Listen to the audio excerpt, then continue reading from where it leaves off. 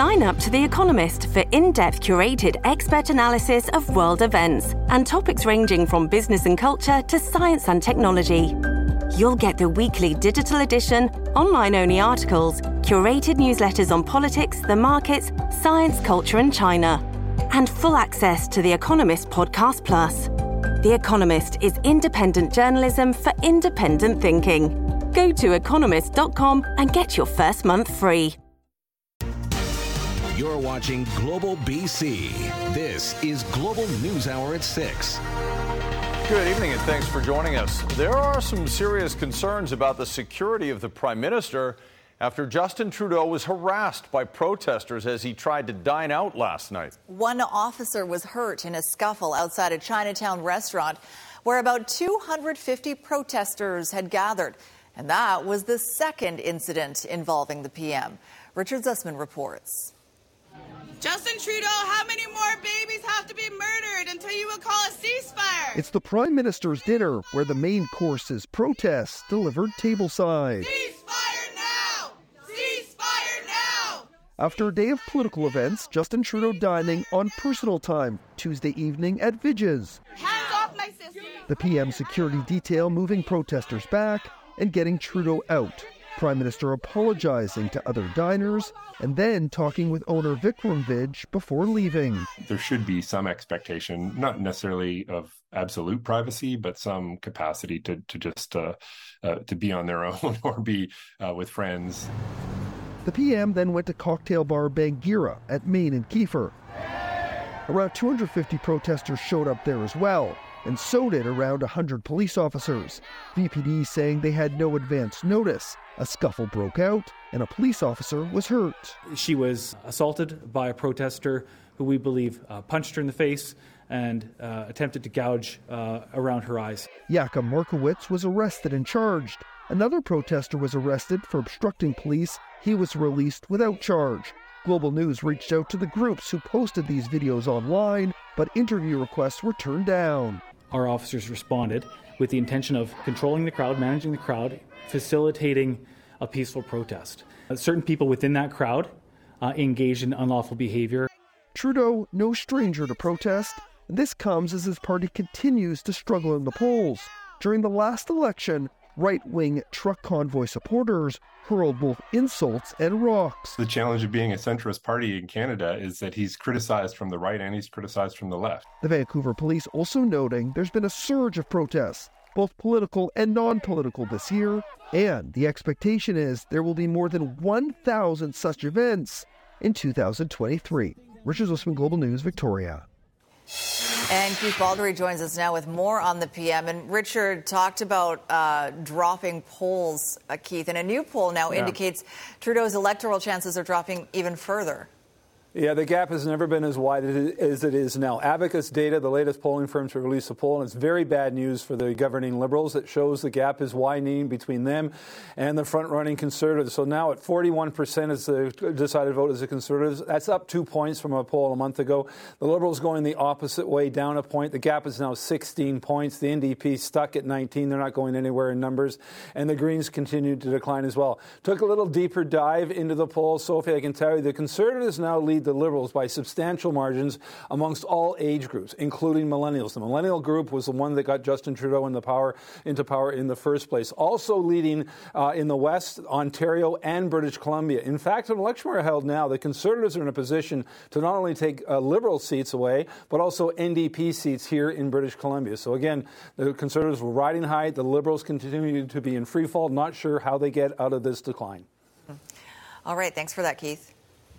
With hate-related crimes on the rise in BC and around the world, the provincial government is announcing new programs to help communities deal with it. Kristen Robinson has the details of a new helpline for victims and how it's being funded. As the conflict between Israel and Palestine continues, BC is seeing a rise in acts of hate and racism, including Muslim women attacked, a rabbi's home targeted with vandalism, and threats against the Jewish community. These acts of hate are completely unacceptable. No one should live in fear because of who they are. No one should be targeted because of a result of what's happening in the Middle East. The province announcing a new anti-hate community support fund for groups impacted by hate, including vandalism, while planning to finally roll out the racist incident helpline by next spring, 3 years after it was first promised. I would have liked to have seen this much sooner, but we are moving forward with it quickly. This trauma-informed phone service will be multilingual and provide a culturally safe platform for racialized people to report incidents and get support. I think these helplines are very important, especially for racialized people who feel even their language skills are weak. Sometimes they're just afraid of how they're going to be able to convey it. The Premier says there is sufficient funding for 50 organizations, including places of worship, cultural community centers, and LGBTQ2S+ groups, to receive up to $10,000 grants for security, graffiti removal, and property damage repairs in response to hate-motivated crimes. I think it's important to say I just finished a meeting here with a child survivor of the Holocaust. When I hear from our child survivors that they're worried that this is happening again, it only illustrates how important it is for the province to be standing up in this way. I feel really scared for the community right now, for the Jewish community, for the Islamic community. Asian Canadians who were targeted by hate attacks during and post-pandemic say being complicit is not helpful. I think if you see hate, you need to call it out, full stop, because if you don't, and being complicit, we don't want a repeat of history. Kristen Robinson, Global News. Well, the court battles are over, and now a former Hells Angels clubhouse in Nanaimo is coming down. As Kylie Stanton reports, while the government says it's a major blow to organized crime, not everyone in the neighborhood is happy to see it go. And with that, after more than 15 years of legal action, this Hells Angels clubhouse is no longer. One piece at a time, the province of BC says it's tearing down organized crime and those that profit from it. The message we are sending is organized crime. You can run and hide, but we're going to take your assets. Back in April, the province came into legal possession of 3 properties, once used by the Outlaw Biker Club. Here in Nanaimo, this one in Kelowna, and in East Vancouver. A move that followed the BC Supreme Court ruling in favor of BC's Civil Forfeiture Office, which has the power to seize personal or real property determined to be the proceeds of crime or used to commit a crime. The Hells Angels were unsuccessful in their appeals. We said we were going to confiscate assets of criminal activity. That's exactly what's happening, and that I think this is a measure that the public support.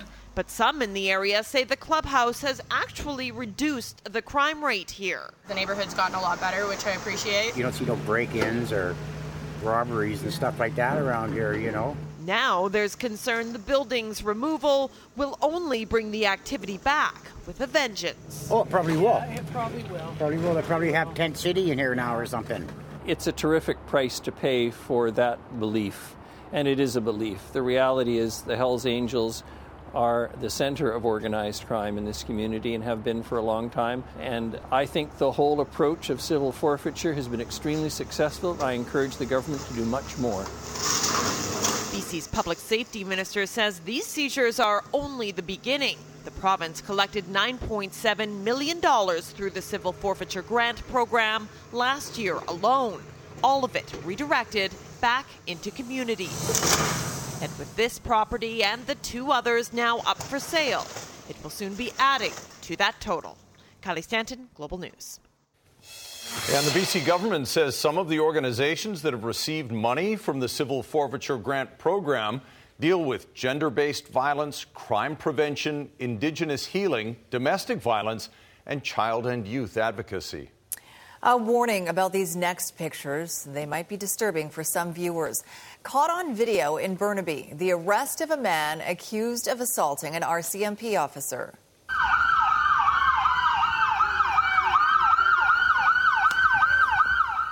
It happened at about noon on Monday near Kingsway and McKay Avenue.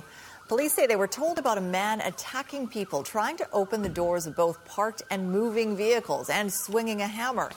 They say when an officer approached, the man attacked him and tried to take his gun. The officer managed to wrestle the man to the ground with the help of a bystander until more officers arrived. Anytime people see violence, it's not pretty. And anytime the police have to use force, whether it's a low level of force or a high level of force, we're doing it to keep the public safe. And in this situation, it might not be something everyone wants to look at, but the suspect was taken into custody safely. There were some minor injuries to a police officer, but the public, the police, and the suspect all ended the day safely. Police say the 46-year-old suspect has a history of violent offenses in the Lower Mainland and was also taken to hospital for minor injuries. They are recommending a number of charges. And 2 people have been arrested following an altercation with Vancouver police officers at the Crab Park encampment this morning. Hey, do you want to be arrested? VPD officers were on scene as park wardens were doing their daily sweep of the park to ensure bylaw compliance. Witnesses tell Global News the Rangers were trying to remove a man from one of the tents when he became aggressive and attacked the officers with a tent pole. As he was being taken into custody, a crowd formed around the officers, and more police officers rushed to the scene. A 26-year-old man and 31-year-old woman were arrested for assault. My understanding is there was a parks worker who was injured, a park ranger who was injured as a result, and at least one VPD officer who was assaulted. Our officers have been deployed, as we have been on multiple occasions in multiple different locations, essentially to stand by and to keep the peace, because we know that when city workers or parks workers are in the park, it can sometimes become volatile. The park board says it's not asking people to leave. Rangers are only there to ask people to obey the bylaws. The ABC majority on Vancouver City Council has defeated an attempt to densify Shaughnessy. The motion by one city councillor, Christine Boyle, would have directed staff to bring forward policies that could add more homes, shops, and services to the wealthy Vancouver enclave with a focus on rental and non-market housing. Boyle argued densifying Shaughnessy could help address the city's housing crisis. But councillors with ABC Vancouver argued efforts are already underway to densify Vancouver's neighborhoods, and city staff are already overwhelmed with work. Do I support sort of looking at this area for increased density? Sure. Do we need this motion? No, we don't. Not at all. And so then I have to wonder, is this just purely to divide the city? And we can see that in some of the tone of comments that are being made about it. And I want to say as a counter argument, I actually think it's divisive to have a whole central neighborhood that is off limits to the vast majority of our residents. The current situation is one of division. The motion was defeated in a 7-3 vote, with only Boyle and the 2 Green Party councillors supporting it. Meantime, 2 other areas of Vancouver will no longer require parking minimums in new developments. Troy Charles joins us live with more on the areas that are affected and how council came to this decision. Troy. Chris, we're here talking everybody's favorite city politics issue, parking. Parking minimums, that is. You see, with any new development, a set amount of units requires a set amount of parking spots. But now, for any new building on the Broadway plan or in the West End, that is no more.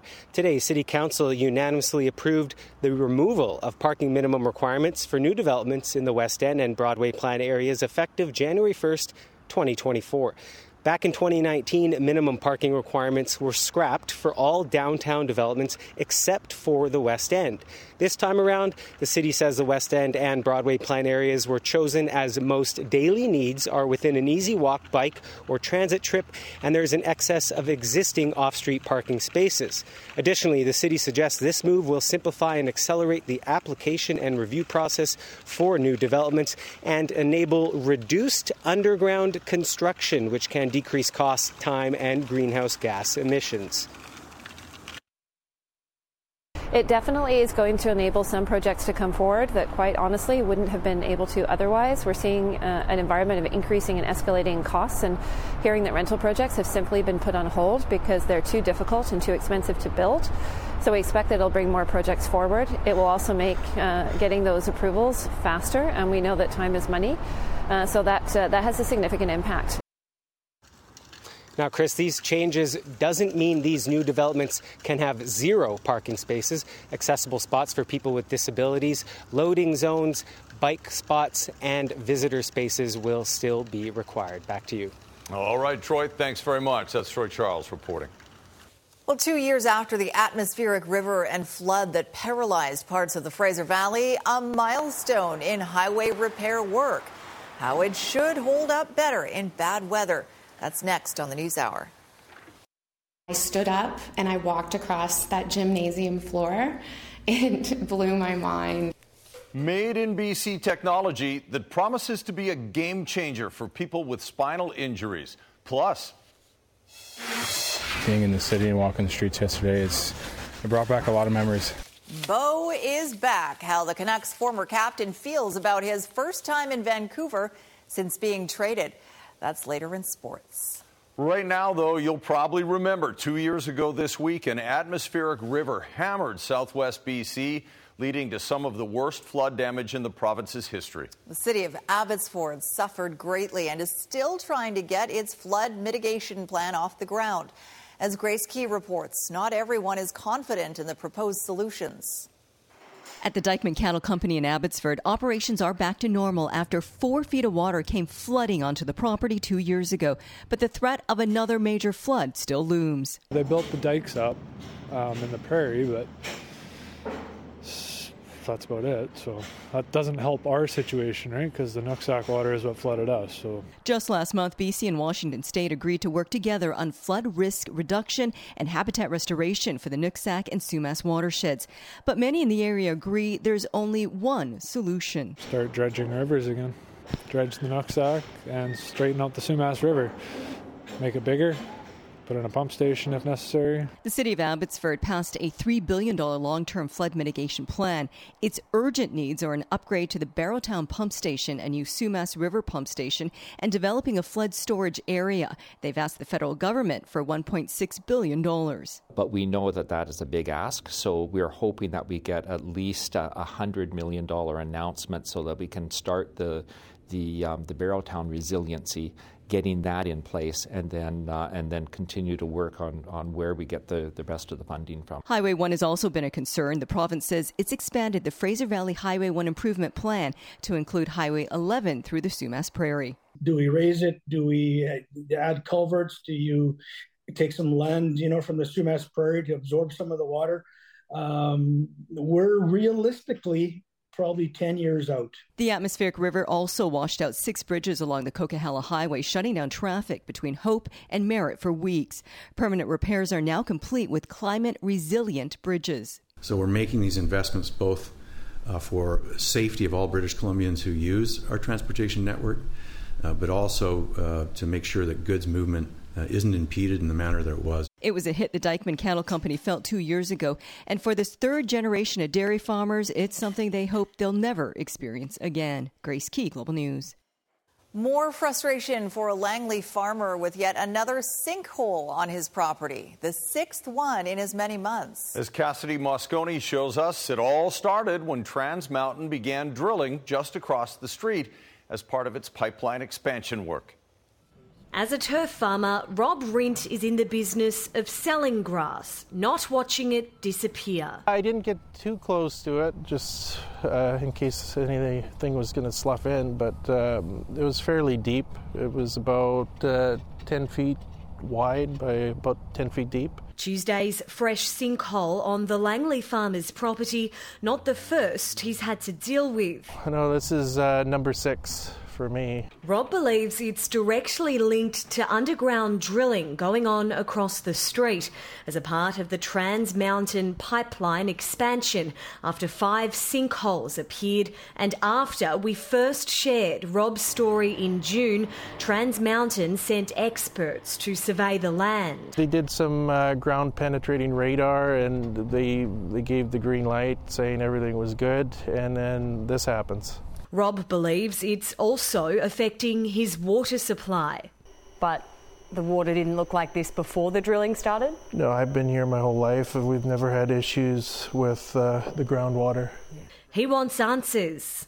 It is a huge concern, right? Like, if I'm driving around in a tractor, right, or one of my brothers, or more importantly, my kids that drive around in golf carts and gators here. Because you have to have drilling fluid, etc., that can cause erosion of the sediments. It could be they're hitting zones that are like that are causing more erosion than they expected, and that is causing the problem. So it's hard to prevent everything. In a statement, a Trans Mountain spokesperson blamed the sinkholes on weather conditions, including heavy rain, and said the pipeline installation is now complete. They vowed to employ further mitigation if required and to continue to monitor the situation. Rindt now forking out for his own independent expert. Well, I want some reassurance that it's not going to happen again, right? A little more than last time, because we're sitting here looking at a hole. Cassidy Moscone, Global News. A Toyota customer who's not happy with his new off-road truck. I was having difficulties fueling my truck up. The recurring issue he blames on bad design and why he says he had to fix it himself. And thieves gallop away with a bronze statue from a local gallery. Why this was no easy heist. Good evening and some good news here on the Port Coquitlam border. Crews are doing the final clearing stages of a crash that has Westwood temporarily blocked just north of Lougheed Highway. Crews are on scene and it's so heavily backed up for northbound traffic. Kermac Collision and Auto Glass's newest location is in Vancouver on Southwest Marine Drive, conveniently located between Cambie and Oak. Kermac, the most trusted name in collision repair for 50 years. I'm Trish Jewison in Global One, high above a crash in Coquitlam.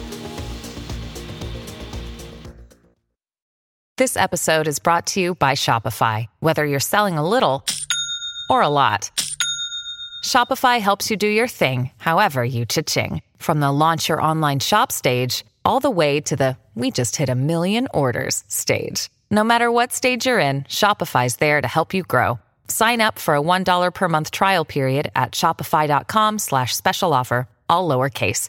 That's shopify.com/special offer. When you buy a vehicle branded for off-road use, you expect it to perform in parts of the province where there is no pavement. But one Toyota owner is finding out that's not always the case. No, his Toyota Tacoma off-road is giving him trouble he never expected. So let's bring in Consumer Matters' Ann Druin now for the details. Ann? Thanks, Chris. Craig Herman purchased his Toyota Tacoma off-road pickup truck for work, but soon after that purchase, he encountered a serious issue involving dust around the fuel system, made worse, he says, by Toyota Canada's response. Ultimately, Tacoma is built to take on anything in its path. That's what Craig Herman thought when he purchased his 2021 Toyota Tacoma off-road pickup truck. I drive approximately about 60-65% of the year on Forest Service roads or logging roads. The Castlegar resident purchased the Tacoma brand new for work, but in September of 2021, Craig says he was having issues fueling his vehicle. It was very difficult. The nozzle kept clicking off as though the tank was full. Craig says he took the truck into the local Toyota dealership to diagnose the issue, where it was determined dust from the Forest Service roads during the summer months was plugging the fuel venting system. It was actually polluting the charcoal canister, which would prevent you to put gas in. After blowing and cleaning out the vent holes and replacing the contaminated charcoal canister, Craig says the truck ran smoothly, but the same issue surfaced again exactly 1 year later. So he brought the truck into the dealership again. Toyota Canada said it's really not a warranty issue and that I had to pay the full price for the repair. It cost Craig about $1,400. To avoid another big bill, Craig says he got proactive, asking the dealership this past July to blow out all the vents. But in September, the fuel issue started again. Craig eventually took his truck to an independent mechanic where it was discovered 5 vent holes at the top of the fuel intake under the wheel well were getting plugged with dust. That's when Craig got creative, wrapping household furnace wraps around the holes, zap-strapping them around the fuel piece. It worked. All the dust was being caught on the outside on the bottom. Craig reached out to Toyota Canada about what he says is an engineering flaw with the truck, asking for compensation. But Toyota denied his request. He says he was told he wasn't driving within the spec of the owner's manual. You see their commercials where they're driving up mountains and hillsides and through mud and all over the place, which is true off-road. It's very disappointing. Consumer Matters reached out to Toyota Canada and received the following statement. The vehicle mentioned is being consistently used in severe conditions. The charcoal canister is doing what it has been designed for by trapping and absorbing fuel vapors. The repair at $1,400, somebody's not thinking. This is not a new design truck. It's, cannot be the first time this issue occurs. And they should have implemented the field fix before reaching their hand into his wallet. And while Craig has figured out a temporary fix, the true test will be next September after driving for several months on and off dusty roads. And we did reach out to the local Toyota dealership, but we were referred to Toyota Canada. So far, Craig says he's had to pay close to $2,500 out of his own pocket for this issue, and it could cost him much more going forward. And if you have a consumer issue for me, you can email me at consumermatters@globalnews.ca. Good work. Thanks very much, Ann. A Gastown art gallery is on the hunt for a bronze horse sculpture they say was taken during a power outage. The Gallery George on West Hastings says it was broken into at around 8 last night while the power was out on their block. The front glass door was smashed and a life-size bronze horse head was taken from its pedestal. The gallery says the piece of art is worth nearly $20,000 and weighs more than 200 pounds. Getting it into the gallery, we had a hydraulic lift. Very strong men to get it onto its pedestal, so it was definitely planned. To have, one of our dear artists have his work stolen is really, it's heartbreaking, yeah. Murrah says the incident was reported to police and the gallery is planning to start a fundraiser to help pay for the cost of repairs and improve security. Up ahead, BC's exoskeleton expertise. I couldn't imagine living the rest of my life in a wheelchair. How research at SFU gives new hope to those with spinal injuries, allowing them to walk again. And the stuffed monkey that's become this dog's best friend later.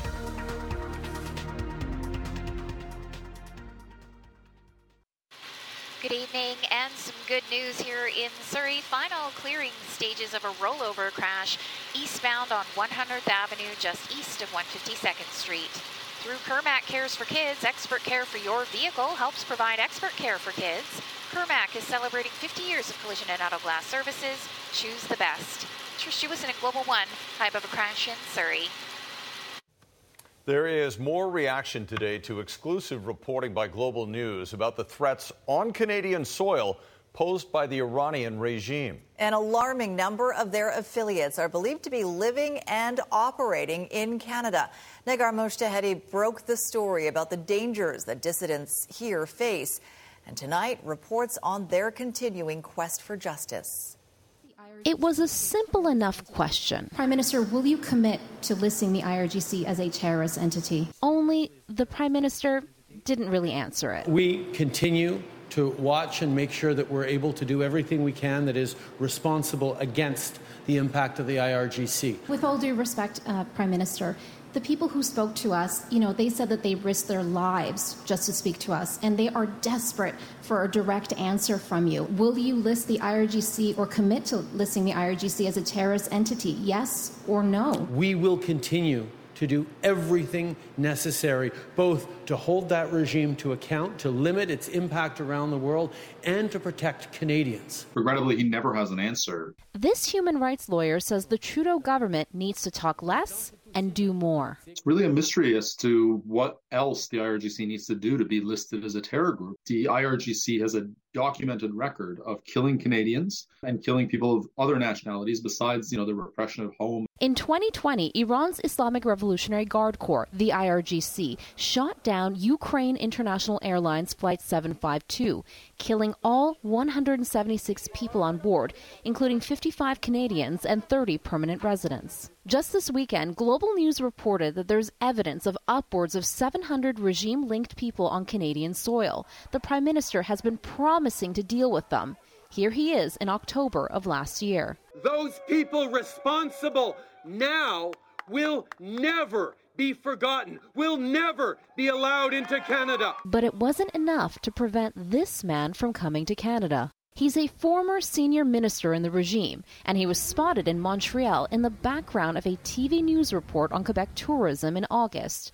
On his Canadian vacation, he reportedly threatened a Canadian citizen, Hamed Esmailioun. Esmailioun's wife and daughter were killed in the downing of Flight 752, and that former regime official?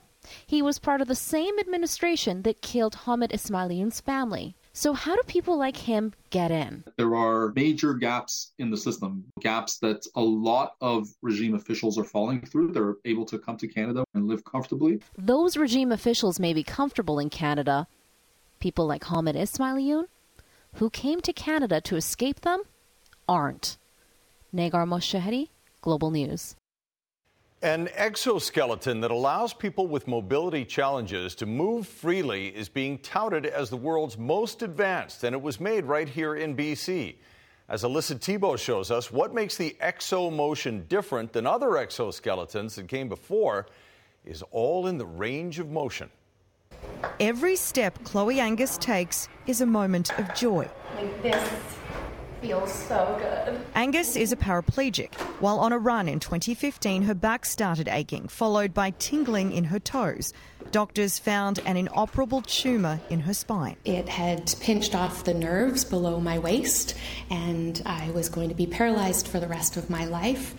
They said I would never walk again. Numerous Google searches put her in touch with Dr. Siamak Azampour at Simon Fraser University. He and his business partner were developing a state-of-the-art exoskeleton. In our exoskeleton, we covered all the ranges of motions and degrees of freedom that a user needs for doing all those complex maneuvers. Controlled by a handheld device, the robot can be instructed to turn on the spot, walk side to side, backwards. How do you like those acts? It can even let Angus dance. This is me. So the machine follows the motion of my body through a series of sensors, and it detects what I want to do. Since joining the team at Human in Motion Robotics, Angus has travelled the world showcasing the exoskeleton, saying it makes her feel like her old self. The day that I stood up and I walked across our lab, and my husband happened to come around the corner to see me that day, and I walked up to him and I gave him a big hug, and I just said, honey, I'm back. A rehab clinic trial is starting soon in Toronto, and it's hoped that will lead to Health Canada approval. The exoskeleton could be on the market late next year or early 2025. We are going to prove the safety in the rehab setting, which is a controlled environment. And then after we gathered enough data, we are going to start building our personal use. The team's goal is for users like Angus to be able to walk independently everywhere. I can't wait to have an exoskeleton under my Christmas tree. Alyssa Thibault, Global News. Pretty cool. Still ahead, a stuffed monkey becomes the talk of a Nova Scotia town. So at the very least, if we find Monkey's family, we're going to be asking for shared custody. How the dog that found it in a ditch doesn't want to let it go. And Premier David Eby gives a shout out to BC superstar Ryan Reynolds, now a member of the Order of BC. It's cold out there. Cold, but some bonus sunshine today, too. That took the edge off just a little bit, Christy.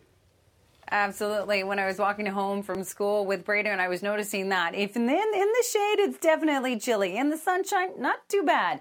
That's the pattern really over the next couple of days. This system driving out. We've got clear skies on the way for much of southern BC, but it is going to be chilly, especially at night. So tonight and again tomorrow night, we're expecting lows of 0 degrees. So give yourself a little bit of extra time tomorrow morning. You'll likely have to scrape your windshield, and there could be a little bit of patchy fog, so you may need to slow down on the roads. Not the case for the North Coast region. We've got heavy rain on the way, especially through the latter part of the day tomorrow, and it's snowfall for the inland regions because of that cold air mass that we've got across the province. So wet and windy along the coast, snowy for the inland regions, and that's the case for Thursday and Friday. Meanwhile, southern BC will continue with 2 days of sunshine. These are the areas that have the potential for snow, by the way, and it includes Pine Pass. So if you're traveling up towards BC Peace River area, certainly expect snowfall. These are the areas with overnight lows down below 0, and we're going to see a little bit of outflow. So areas like Squamish will likely see wind chills down to about -6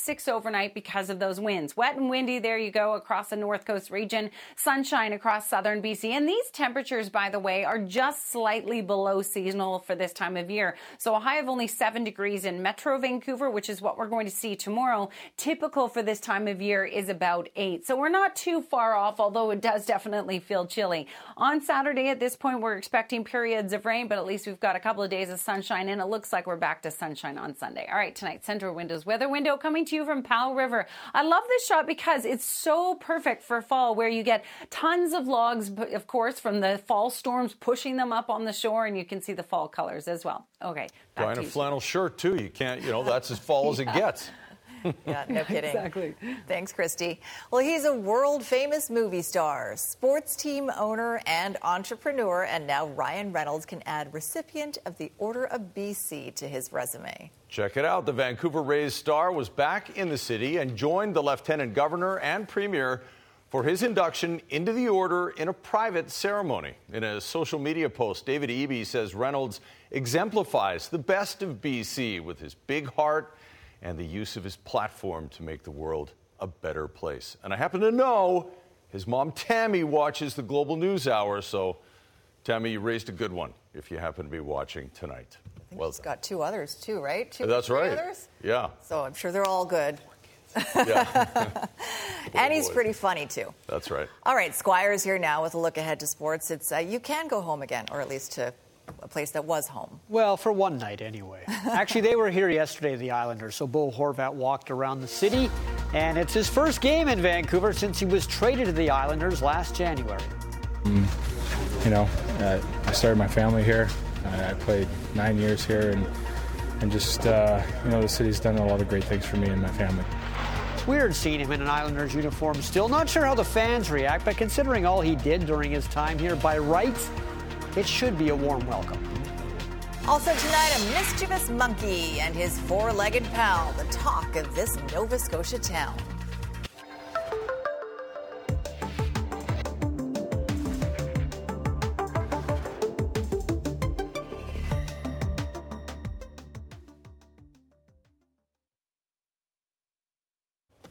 Bo knows Vancouver. Mm-hmm. He does, and it's the other way around as well. They know Bo. Now, hopefully they don't boo him tonight.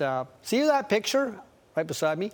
All 5 of the players in this picture will be playing tonight at Rogers Arena, except for one of them, the guy wearing the C back then. He won't be wearing a Canuck uniform. He'll be wearing an Islander uniform. Yes, the former captain of the Vancouver Canucks is returning for his 1 game at Rogers Arena this season. He, of course, became an Islander back in January. It's the Islanders and Vancouver Canucks here at Rogers Arena, and yes, the anticipated return of Bo Horvat. Horvat spending nearly a decade here in Vancouver, playing over 600 games, 201 goals, 420 points, and of course, he wore the C for this franchise. But it's that one comment that he made earlier this year for the New York Islanders, which we're about to find out if Vancouver Canuck fans are going to hold against Bo when he steps on the ice tonight. How does this rank for you in playoff pushes, the excitement of this building and the fans' involvement over the last couple of games? Yeah, I mean, it's been unbelievable. It's a lot better than Vancouver, I'll tell you that for free. I mean, honestly, I was just more upset of just how my situation was handled last year.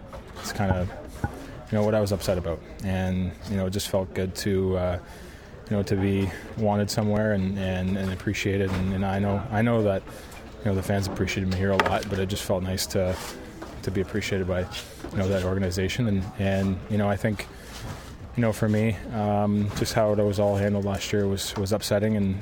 But I mean, I couldn't be happier to be on Long Island. What's your one message to the fans? I mean, honestly, just thanks for all your support over the years for me. When we were going through our tough times, a lot of fans supported me and stuck by my side all these years. And I mean, I appreciate that. And even when I walked the streets yesterday, I didn't get beat up, so that was good. People were actually happy, No booze. No, exactly, not yet. Anyway, who knows what's going to happen tonight? But no matter what happens, booze, no booze. I think I just appreciate what the city and what what this organization's done for me. Horvat and the Islanders have lost 5 straight hockey games. They're only 1 point above Columbus for last in the Metropolitan Division. Of course, your Vancouver Canucks back from that 3-game Eastern road trip. They won in Ottawa, lost in Toronto, and then won in Montreal. 4 very important points for the Vancouver Canucks. And if they win tonight, they're tied with the Vegas Golden Knights for first in the Pacific. I like consistency, so I think the players today want consistency, and I felt this team is consistent. And even their personalities, it's pretty well the same after a win or a loss, which is a good thing, I think, in the long run.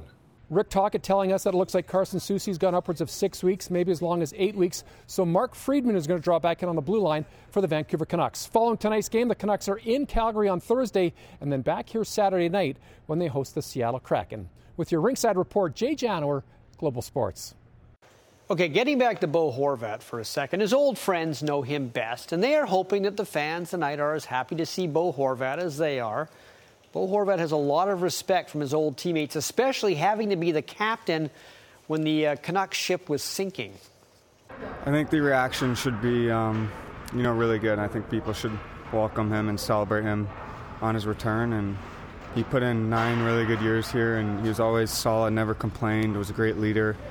It wasn't always the easiest years, and he always, stepped right in front of it. So a lot of influence outside the rink. And, he every single day, it seemed like no matter what, he was very even keel, talking to the media, talking to his teammates, and just a really good teammate. At the end of the day, you can't really say much more about a guy. It's been good to see him out there. We expect him to be flying, that's for sure. Yeah, he is, ever since day one I got in here, he's always helped me and always been a guy I could talk to. My first years, my English wasn't the best, but, he always was. He was always a guy I could talk to whenever, so, great hockey player, but a better person. I want to show you this from last night, Warriors and Timberwolves. For the 5th time in his career, Draymond Green has been suspended, this time for 5 games, for his version of the rear naked chokehold on Rudy Gobert. Now, Gobert was kind of going after Klay Thompson, so I guess Draymond Green felt, I'm the enforcer, I'm the protector. I'm going to take the wind out of you for a few seconds. And now he's off the floor for 5 more games. Never a dull moment with Draymond. There you go. Hate to see it. All right, thanks very much, Squire. Just ahead, a dog and his pal monkeying around in Nova Scotia. You'll see what we mean next. Jordan Armstrong here now with a look ahead to Global News at 11. Jordan? Sophie, BC Ferries wants public feedback as it charts a course for the future. We'll tell you how you can take part. And Santa Claus will be wearing several different hats this year when he visits Metrotown. The mall will feature 4 different versions of the Jolly Man in Red: Father Christmas, Kris Kringle, Global Santa, and Tropical Santa. We'll explain what that's all about at 11. Sophie? I want to be Tropical Sophie, but thanks, Jordan. Got to leave a rum punch for him over Christmas Eve, I guess. All right, now to the story about a found stuffed monkey and a dog and how the photogenic pair are taking Nova Scotia by storm. While searching for the rightful owner, the two have formed a positively adorable bond. Indy the lab is one curious pup. No. So when she led her owner into a ditch... No. She insisted on bringing Monkey home, so we got Monkey into the house, and the first thing we needed to do was get Monkey into a bath because Monkey really stank. So, in search of the owner, the pair, or judging by the pictures, maybe just the owner, posted looking for the monkey's companion. But the 4-year-old lab has gone ape for the monkey. In a silly way, we would feel kind of Yeah, like we were missing someone if we didn't have Monkey anymore. So at the very least, if we find Monkey's family, we're going to be asking for shared custody. The goal is to find the owner of the lost monkey, who's thought to be missing for quite some time. Since fostering with the Hamptons, the chimpanzee isn't always so well behaved. The furry friend does its share of monkeying around. Monkey isn't always incredibly well behaved. We've had, swinging off my chandeliers and banana peels where you wouldn't expect to find banana peels. But we're learning to live with Monkey. Good girl. Okay, this way. This way. Come on, let's go. Hampton says the two spend all day together. Be it relaxing in bed or enjoying the first snowfall, the pair have become the craze of the St. Margaret's Bay Area, which is still looking for the rightful owner. Zach Power, Global News, Glen Haven, Nova Scotia. So cute. Pretty cute. All right, before we let you go, a big night for our newsroom at the Jack Webster Journalism Awards last night. Yes, Sarah McDonald and photojournalist Clayton Little won for Best News Reporting of the Year for the tragic story of Noelle Soup, the 14-year-old girl failed by the system at all levels. Reporter Paul Johnson and photojournalist Cody Chaban were recognized for excellence in health reporting for their work to show how doctor-prescribed opioids were being diverted into the street trade. Oh, look at that. Oh, look at that. And it was a big celebration, and we made a big fuss over Sophie because she was presented with the Shelley Freilich Award, which honors a female journalist who demonstrates leadership in her profession and her community. And you exemplify all of those things, so congratulations. You'd see me blushing if I weren't wearing so much makeup. We're very proud of you. But bring the trophy Absolutely. tomorrow. I want to see it. Yeah? Okay, Yeah. I'll bring it. I'll bring it. The trophy. Thanks for Well watching, deserved, everyone. so. Have a good night. Thanks to you all. Good night.